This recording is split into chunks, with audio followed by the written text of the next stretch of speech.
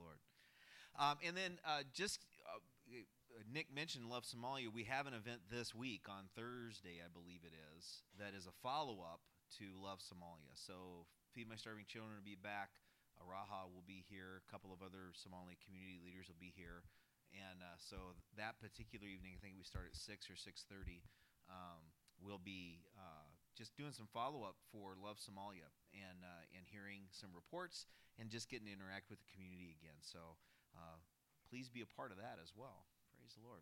Let's talk about Galatians and Ephesians. And so you have your Bibles open up, and as you've read through there, whether it's been this week or remembering other times that you've read through, what are some things that you've observed, some questions that you may have?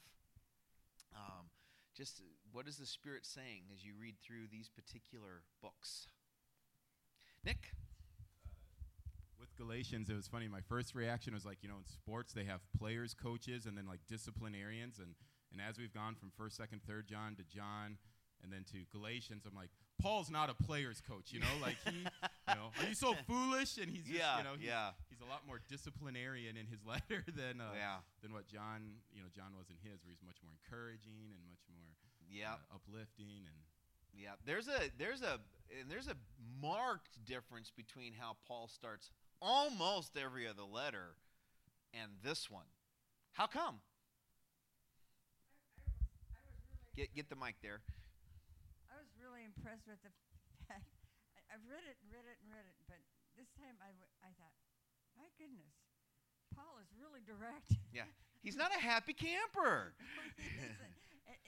and it's so different from his other writings. But he's pushing the point home. Yeah. Pretty hard. Yeah. It's almost like he starts. This is Paul, dear idiots. And it's just like, how come? Why? Why is he so upset? Rick? They've turned to legalism. They have turned to the law and not the grace of God and the Spirit of God. Okay. In what ways? How do we see that in Galatians? What's playing out here? That's good stuff.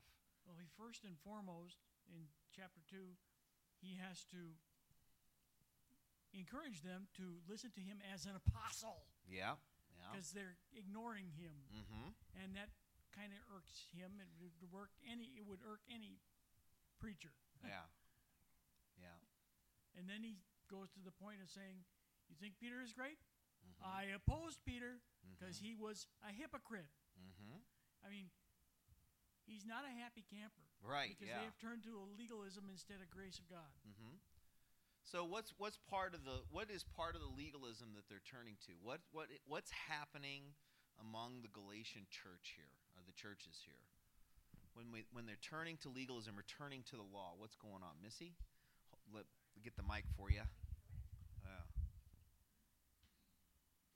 So it's almost as if the sentiment is Jesus is great, and we're really glad that we've got him. Mm-hmm. But just in case we don't have it all covered, we're going to also add to it the religion. So it would be almost like saying, this grace is great, but it's not, just in case. Jesus is great, but just in case. And so then they put in circumcision. Right. Because we don't want to miss something. So I think that it can be applied back to our religious activities as well. Yeah. Good. Ida?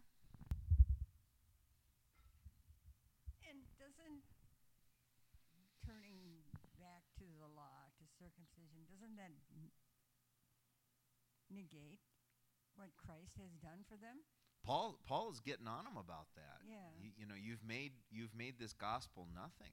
Yeah. He's really drilling down on that, and he is now again. The realization here is this is still an early struggle in the church. Okay, this is one of the first letters in the New Testament. Okay, in that era. So this whole thing of what is the gospel is still being fleshed out. It's still being worked out. Okay, so it is new, but it's still that challenge. So with Paul coming, one of the things that they have to continually work on is this whole issue of up until, go back to the book of Acts, up until Acts chapter 10, it's a Jewish church. Okay, it's a total shock to them that Gentiles can be saved. Okay, how times have changed, huh? Here's a bunch of Jewish believers thinking, wow, I didn't know Gentiles could be saved. And today we're a bunch of Gentiles going, I didn't know Jews could be saved, We thought that was after the rapture or something, It's like, it's just shocking, God can do this. Wow, But up until that point, it's a difficult thing. Now, but that still leads to problems because that's not necessarily good news to a certain group within all of this happening. And these are people who still say, no, you still have to come through the law. So yeah, Jesus does that work, but that culmination of that work is seen in you are going to embrace Judaism. Now this is a group called the Judaizers. Okay, they want you to embrace certain aspects of Jewish practice. Okay, to kind of put that final stamp of approval on it, on the work of Christ. So there is this sense of, like Missy was saying, yep, good thing. Let's finish it up, and they've added to it. So, and Paul is just really not happy about that. Okay. But it's still early in the church. This is probably early 50s, mid 50s AD. So we think a church that's been around for 20 years is an old church. We're talking about everything's about 20 years old here. So this is brand new. Okay, and working this out is a real battle. Jake? I had a question from chapter 5. In verse 2, it says, Mark my words, I, Paul, tell you that if you let yourself be circumcised, Christ will be of no value at all to you. And the question that came to me was, a lot of times we'll say the Holy Spirit needs to convict someone of sin. You can't kind of force it. It has to be the Spirit's work. This seems very kind of in your face and oppressive is not the right word, but trying to force his beliefs on someone. Where do we find that balance today? Like if we really feel like something's very strongly, working against someone's life as a Christian, where, I know there's never a hard and fast rule, but right, I imagine that there's times where we just wait and we pray and for the Spirit, but then there seems to me, at least some occasion that Paul's taken here, that you got to say something. Yeah. So just wondering if you can and walk us through that a little bit. It's pretty straight on. And I think here it's the point of they have made that such an issue that he really is fearful that they're going to detract from what the gospel is all about. And so he really is extremely pointed to say, if you're doing this step, and that is a step that you're doing simply to say you are really, really, really saved, then that does you nothing. Because that's not the whole, it's the cross of Christ that's the work. It's not circumcision. It's not dietary laws. It's Christ, And I really think that there can be times where you just really have to step up. Now, I think, the big one, of course, 500 years ago, Protestant Reformation. But since then, we've been so fractured within the body of Christ, I think it's hard to point to a time where something did need to be said, and and it was so obvious. Of course, Paul says it, and not everybody agrees with him either, right? That I think that there are certainly times that we find where we've just really gone off the rails in some way, and just really needed a call to bring it back to the simplicity of the gospel. But then somebody else, someone else influential stand up and say, well, you're just kind of overblowing this and stuff. But there are times, I think, where you're just watching something happen where you go, that is not the gospel. You're not pursuing the gospel anymore, and it needs to be said. But in the last 500 years, I can't think of anything. But I mean, I can think of some things, but then even if I mention it, we'd have disagreement. Of particular things where you just go, wow, we just need this return to the simplicity of the gospel. We've overblown this stuff over here, and we're not after Jesus anymore. And it's just really hard. But I think there are times you really do have to be that bold and say, look, this has to stop, and it has to stop here. And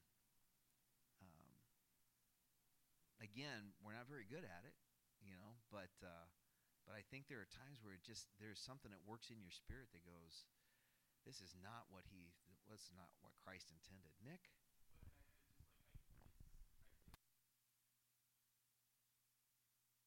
Where we mess it up is, it seems like we hold, we've talked about this, where we hold the world to the standard of the church, and so we try to convict the world when the world, and so like Paul's writing to the church here, and so he's, be me coming to Jake and trying to, in love, right. Point something out as it doesn't happen. No, Jake usually needs hits that me. a lot. Yeah, Jake's a Marine. Yeah. So, but I think that's one of the things, because again, like I'm so, it's interesting to me when I read letters like this that's what I do. Like I was just going a little bit further down from 5, and it's another spot where Paul talks about, here's the works of the flesh, it's sexual immorality, and he talks about those who do this or continue in this will not inherit the kingdom of God. Right. And like I get stuck on those things. And I mean, I've shared this on Wednesday nights. Just my faith journey early on is not that I was taught works, but very much a kind of a moral Christianity, type of thing. That what's emphasized is my behaviors and what I do. And so then I read something like this. It's very comfortable for me. Yeah. To go, okay, my faith is here. Like how closely am I following those things, going back to the law as opposed to and I don't know, now I'm just rambling, but my initial thought was just the idea of church versus not church. And right, yeah, and we tend to impose that more on the world instead of within the body. But let's be clear, let's be really clear. Legalism is great, okay? Because you can clearly identify who's in and who's out, all right? And let's also be clear. I mean, I grew up, I got legalism stories out, I mean, just down my sleeve here. I mean, it's just like I can tell you stories all day long of great legalism stories, about how someone was dressed or how they looked or, did this or did that. But also, and I challenge my North Central students this way, also be clear, we still have legalism. I mean, where you eat a chicken sandwich is a statement of faith these days. Yeah. And it's just like, get over yourselves. Where you buy your coffee outside of community grounds, of course, but, which you should only buy it here, of course. But if you love Jesus, you will buy it here, But it's just we have, where the kinds of clothes that you wear, where you buy them, all of those things. Those are statements to say, I know you're in or I know you're out. Okay? It's just subtle. It's just a Minnesota Nice kind of way of doing it. But you're marking them. you are going, oh, yep, yep, yep. I can hang around them or I cannot hang around them. How you vote, your stance on the referendum or the apartments or anything,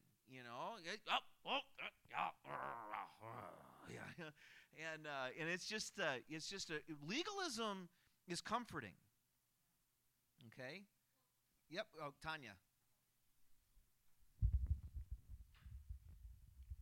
Even in the way we celebrate certain holidays, and I'll use Christmas as an example. I have some very legalistic friends. So if you have a Christmas tree, and you have certain symbols, you're going to hell. Yeah. And it's kind of like, it's interesting how we wrap so much up into that. Where we can't really just look at it for the simplicity of what it is, or using something even like Halloween to kind of redeem, right? For the Lord's purpose, rather than being so, oh my gosh, we don't even have anything to do with that. Looking at how we can use it for God's purpose. Right. Yeah.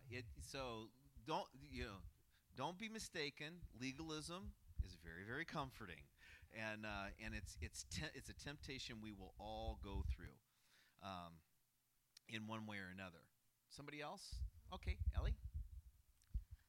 When you were talking about that and how we mark people, I was just thinking of a book that I remember reading about when I was younger. I can't remember the name of it, but it was like, they had a whole bunch, and it was like these little puppets, and what they would do is you would get a gold star sticker if they did something you liked, but you'd get a little circle if they did something you didn't like. And I remember and it's a Christian book, and so all of their creators live in this one huge house, and so this guy had all these like little circles on him. Nobody really liked him. He did everything wrong. And then he meets this girl who has no markings on him. Like every time you'd put a star on her, it'd fall off. Every time you put a circle on her, it'd fall off. And so she started talking about the creator Eli, and it's supposed to represent God. And so they go up to the house, and God is starting to tell him about you can decide if you want those things to stay on you, if you're going to let other people decide, or if you're going to let me decide. So part of the legalism there is like, you could pay attention to what other people think like that. You could somebody's telling you you're doing you're wearing the wrong clothes or something like that, but really it's like God doesn't really care what all those things. Yeah. That's good. I like that. Liz? Like NYC, the third service, they talked about who told you to think that way, and who told you to accept what other people think of you. Right. Ooh, good. That's good. Yeah, those are the things that we do struggle with, and whether with a particular issue as deep theologically as it is with the Galatians, or it is with us, in our culture, I mean, if let me be clear about this, if we're not careful, we'll form our worship circles around cultural issues rather than who Jesus is.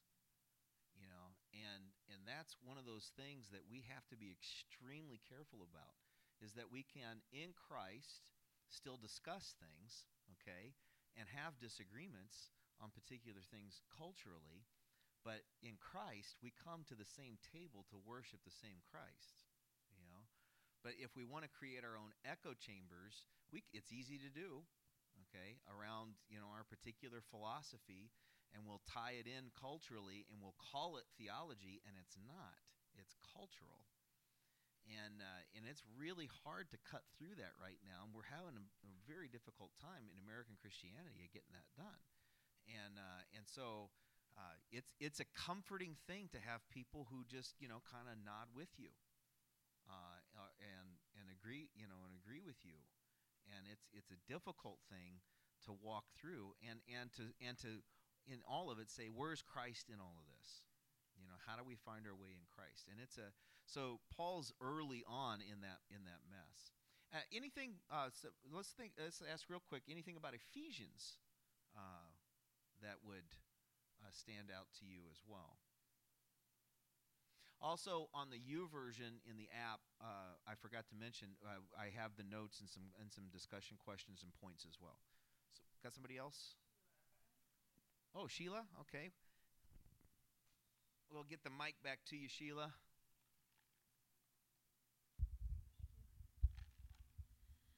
When I was reading Ephesians, I noticed that wherever I am, whatever church I'm in the body of Christ. Ah, that's good. I like that. Praise the Lord. Ephesians is, sometimes we skip the first 3 chapters because it's all one long sentence. And in Greek, it is almost all one long sentence. These are great sentences. And we get to the how-to because chapter 4 on. But one of the things that I think we miss if we do it that way, this is one of the great statements. This is one of the great letters that deals with the power of the church, the body of Christ. And I think we skip over that, and we don't realize the power that Christ has gifted to the church. Not just individuals, to the church. And this is a great book on the theology of the church. Any other questions or things? Ida, observations? I love Paul's prayers in Ephesians. Yes. And surely I agree with you. We miss the fact that we have the power. Mm-hmm. The power resides in us. The power that raised Christ from the dead. Yep. Right, it resides in us. Yep. And the beautiful thing about Ephesians is as hard driving as Paul was in Galatians, he's a whole lot easier to read in Ephesians. He's a lot gentler, But Ephesians is probably a later letter as well. So got some years on him. Yeah, a little more wisdom. I want to leave you with a couple of takeaways. So 3 takeaways from Galatians and 3 takeaways from Ephesians as well. In Galatians, one of the things that I just, and Scott McKnight, who's a New Testament scholar, some of the reading I was doing out of his work kind of pointed this out to me. One is Paul sees another gospel at work. This just isn't simply works versus grace. Sometimes we can make Galatians that it's, you're trying to work your way in. Paul sees something deeper, I think, going on, and Scott McKnight is the one that helped me see that, kind of pulled it out. Because it's not just, here's the grace of Jesus Christ, now add this in, and then you'll really be saved. It's the particulars. What McKnight points out is the particulars. It's circumcision and it's dietary laws. And that's a bit more. That's more to a nationalistic calling, which is to be Jewish, than to simply add on, well, how long is your hair, or are you wearing long sleeves, or are you wearing makeup or not, or something like that. There's a nationalism. Now, and that's a tough thing for the church in general. And that's to watch out for, is we can become too nationalistic. One of the great downsides to Orthodoxy, Eastern Orthodoxy, is that it can become so ingrained in ethnicity and ethnic identity, it becomes a Romanian Orthodox church, or a Russian Orthodox church, or a Greek Orthodox church. And it's tied up into the identity of who you are nationally, and what they're dealing with Paul with the Galatians is a religious system that has Christianity, but it's tying in certain aspects of the Mosaic law that is trying to get a total commitment to Israel's law, and the climax of your conversion to Christ is you become part of Israel. Okay, and so there was that deeper commitment to the law that was a subversion, Paul is saying, to the adequacy of Christ's work. And there's this abandonment of the work of the Spirit, and as he walks through in chapter 5, keep in step with the Spirit. This is the fruit that comes out when you're in step with the Spirit. This is what you look for, and let that be the draw. The second thing is the faith of Christ is everything to Paul. We so often talk about our faith, But what Paul points out is the faith of Christ, or the faithfulness of Christ. It is Christ doing the work. And we need to be better at taking ourselves out of the story and centering on what Christ is doing. The crucified life is Paul's central theme. In chapter 2, verse 20, we could all be familiar with, I have been crucified with Christ, and I no longer live, but Christ lives in me. The life I now live in the body, I live by faith in the Son of God who loved me and gave himself for me. The more descriptions I read in the New Testament, as I study the New Testament with Paul, he writes obviously one of the great treatises in 1 Corinthians 15 on the resurrection, the power of the resurrection. But whenever Paul identifies himself, it's the cross. It blows me away. I'm like, he knows there's a resurrection. He wrote about it. But when he wants to be identified at how he wants to be known, it's Christ and him crucified. And that's something that's just kind of been a journey I've been on. And then the third thing is freedom is delivered by the Holy Spirit. And then there again in chapter 5, verse 16 and following, it is key to understand the work of the power of the Spirit in our lives. When we are in step with the Spirit, or as John would say, when we abide, we aren't taken up with what not to do. We are taken up with what to do.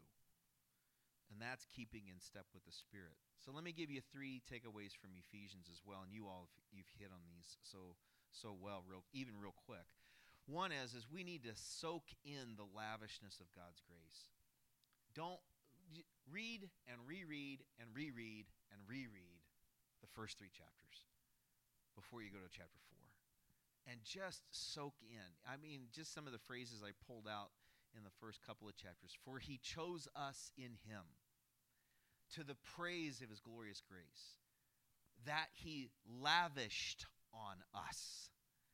In him we were chosen to the praise of his glory. And then again, to the praise of his glory. Talks about his great love for us and God who is rich in mercy.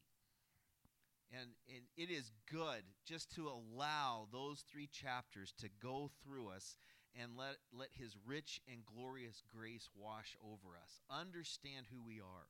The easiest way to break down Ephesians is in 2 sections. The first 3 chapters in 2 questions. The first question is chapters 1 through 3. Who in heaven's name do you think you are? Because God will tell you who you are, and it's magnificent. Who in heaven's name do you think you are? And the second question is in 4 through 6. What on earth are you going to do about it? Who in heaven's name do you think you are? And what on earth are you going to do about it? And that unlocks Ephesians. So stay in 1 through 3 for a while and allow the who you are part to soak in. Second thing we heard, pray the prayers of Paul. Pray them over yourself. Pray them over your family. Pray them over other people. Pray the prayers of Paul. I mean, they're magnificent in Ephesians. And just pull those out and pray them over people. And the third thing, reach for maturity in faith. Reach for the maturity of faith, okay? Don't settle for being spoon-fed. Don't take things in small bites. We are digging deep all the way through the New Testament because we need to take in the whole story. And that's why I want you to read every week the whole book. So next week I really want you to read through as much as you can of 1 and 2 Timothy and Titus. Because it's why we want you to go through all of this. We are called to maturity, and you read through Ephesians 4:11 through 16, so that you're not tossed around all the time. Where you hear something, you go, oh, that sounds good, and then you hear something else, well, that sounds good too. And you hear something else, well, that sounds good, and then you hear something else, well, that sounds good too. You're like, over here and over there, and you're just kind of letting things, just kind of carry you around rather than, who am I in Christ? I'm called to grow up.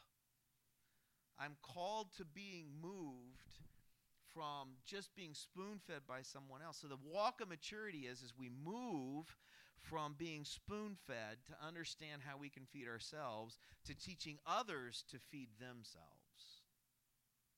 That's the walk of maturity. How do we walk that out? Okay?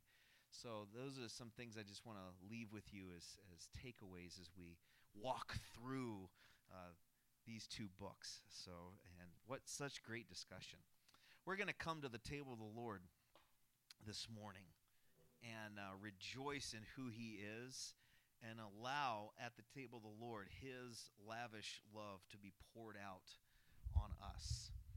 And so as we partake today, that you would just allow his great love, his work, his crucified work, to have its fullness in us. And so we come to the table again as part of who we are as believers in Christ.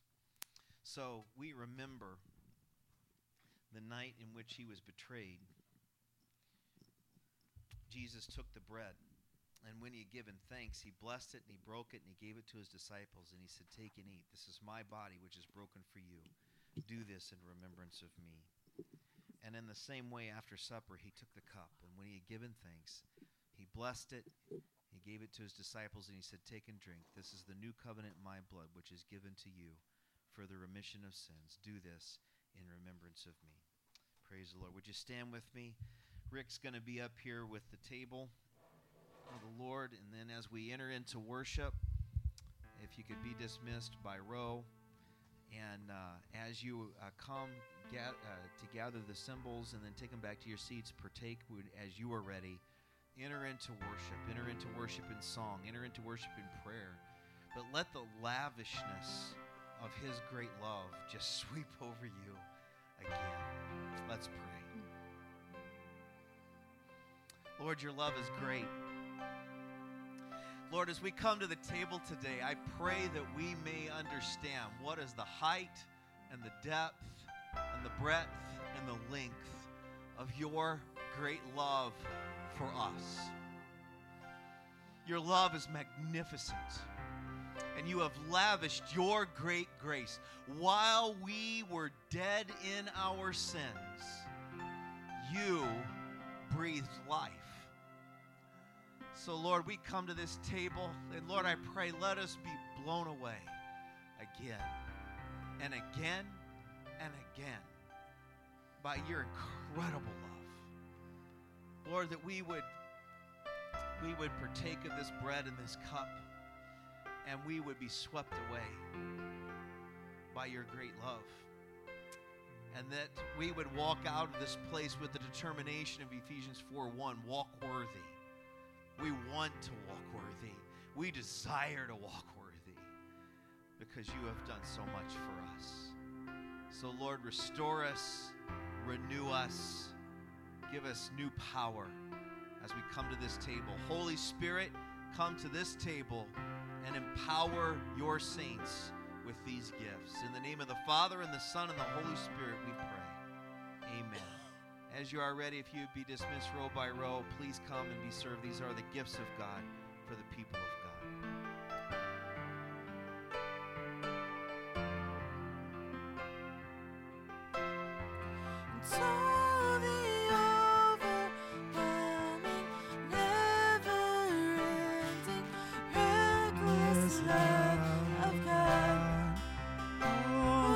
Chases me down, fights till I'm found, leaves the 99. Oh, I couldn't earn it, oh, I don't deserve it, till you give yourself away. Oh, the overwhelming, never-ending, reckless love of God.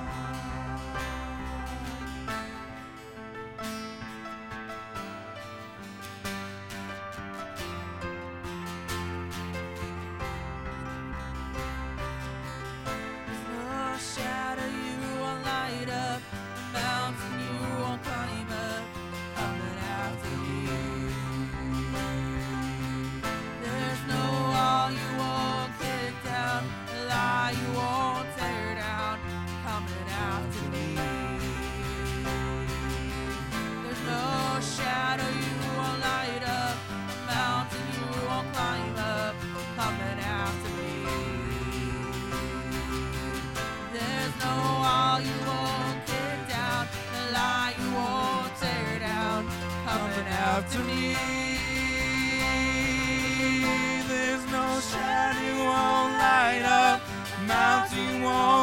climb up, coming after me.